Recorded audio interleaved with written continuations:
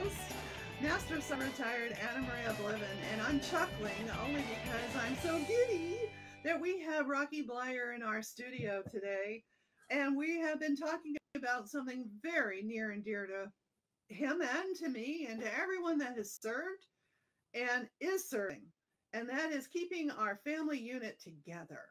And Warrior to Citizen exactly has that mission to help military families with everything that goes on with the military experience. We raise our right hand, but we know we're not alone. We know we have our family, and our family has us. But to be honest, the military hasn't been doing a great job in preparing the family and preparing the military in the family. And so thankfully, and I give a shout out and a salute to Warrior to Citizen for doing what they do. Thank you. And I think they do. I think they do a wonderful job. And so it's, it's just it's a fact is that, they can't touch everybody, but it becomes an awareness factor. So from your listeners' point of view, and you might be able to may do something within your own community, within your own realm of being able to help the family, because that becomes the core. I as a soldier, a very egocentric. I'm a soldier and I can do whatever I want to do, and I can heal myself down the line, or nobody understands me, so I can talk to maybe another soldier about the stories or whatever takes place. But ultimately, in a family structure, the important thing is the communication within the family structure, understanding all the emotions with your spouse and with what the kids are going through, and being able to share it, because I think that becomes the most important thing. Once you get that as a basis for you, then you can move on. Then you can go on and do individual counseling or whatever it might be, to be able to handle the mental strengths or the mental problems that we all carry at one time or another. So that becomes very important. And I just want the listeners to know that there are, I'm sure, organizations out there, there's groups out there, just so that you're aware, as I said before, is that you can get involved within your community and within your VA system, because there's a whole nother thing there too. And we talk about the VA, and sometimes as former military, as you go, well, it's maybe not the greatest, thing, but it is available, and they do have a concern, and they offer services but I got to be able to get you there to begin with, and to get your trust back within the military family, to be able to take advantage of those services. And so a lot of the organizations that are out there that help support individual soldiers also understand that problem and help you direct and get you through the process of taking advantage of what the VA does have to offer. And hopefully there can be a fit there. Hopefully there can be a fit there, because Rocky, that if you're on what they call an M-Day soldier, weekend warrior, and you didn't serve on active duty a certain amount of time, you cannot get services. Or if you don't even have a connected disability, service connected, you can't get services. But does that mean that's the end of the story? No, that is not the end of the story. No, and that brings me to the next one. You have two nonprofits that we're showcasing. The other one is Veterans Leadership Program. Can you talk us through that one? Now, the Veteran Leadership Program is a program that has started. It started as the Vietnam Veterans Leadership Program some 40 years ago, and then morphed into Veterans Leadership, into the Veterans Leadership Program as a whole. And so they're a hands-on organization here in Pittsburgh and Western Pennsylvania, upstate New York, and they morphed over into the eastern counties of Ohio within this region. And so, excuse me, so they're boots on the ground. I mean, so from a homeless perspective, in getting our soldiers out from underneath the bridges, giving them some hope, finding them, and taking care of those first basic needs of housing.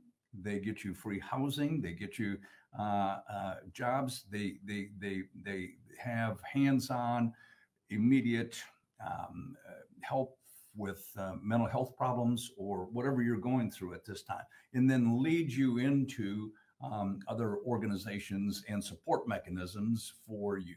But the biggest thing is being there, being available, following up with calls, being interested in you as an individual. And as we well know, the statistic of homelessness within the veteran community because of mental health problems, because of legal problems, because of drug problems, are just giving up, and they're on the streets, and they're under bridges, and so on and so on. So I like VLP very much because they're out there and doing a hands-on job and in my community, and so I can have an impact of some nature by helping them from an awareness point of view, from a financial point of view, from fundraising point of view, whatever it is, and see the fruits of their labor really work well. So that's why. So that's why I, when I talk about getting involved in your community, no matter where your listeners is because you can make a difference. You can make a difference. It doesn't have to be a national program, which might be easy to give just money to and say, okay, fine, I did my duty. But here is here is you can actually make a difference in somebody's life by getting involved in within whatever that organization might be. So that's why I'm involved in VLP and what they do. I love the fact that regardless of VA eligibility, discharge status, or length of service, Veterans Leadership Program is on a mission to serve all who served. That's amazing. Yes. That is, that warms my heart as a veteran, because we know that with VA, you have to meet a certain eligibility criteria. Right. And you do. And so in this case, that doesn't make any difference to them. No. And so they bring you in. They got in-house counseling that'll help.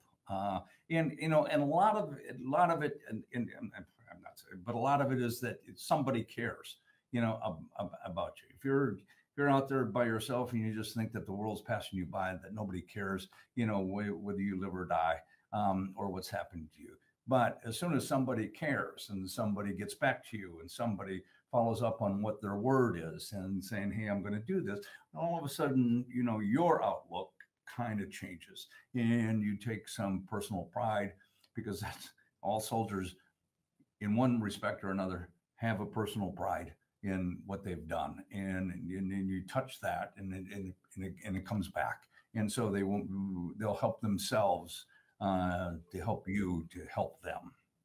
Because there's two factors that's going on here. Mistrust is one, and the other is if you're serving in a service that's saying Army strong, it becomes ingrained that if you reach out for help, you're not strong. Well, that's right. Yes. So it's our whole, it's the whole idea of how we perceive ourselves or what we've been taught, in the military. And I'm going to say this not to be differential, but as a male and your male ego, is that I can get through anything, it won't bother me, or, I don't need help at all. And so, you defeat your own purposes, and you got to overcome that and say, yes, I do need something. Okay, Specialist Blyer. I'm going to come from the female male. No, thank you very much, Master Sergeant. The fact that we have to prove ourselves. Right. We are looked as the weaker sex. So we're going to show you guys how we can be strong and take care of our own lives because we are not the weaker sex like you make us out to be, right? Right. In the Okay. meantime, we're doing the same thing you guys are doing. Yeah. We are not allowing ourselves to say we need help. Right.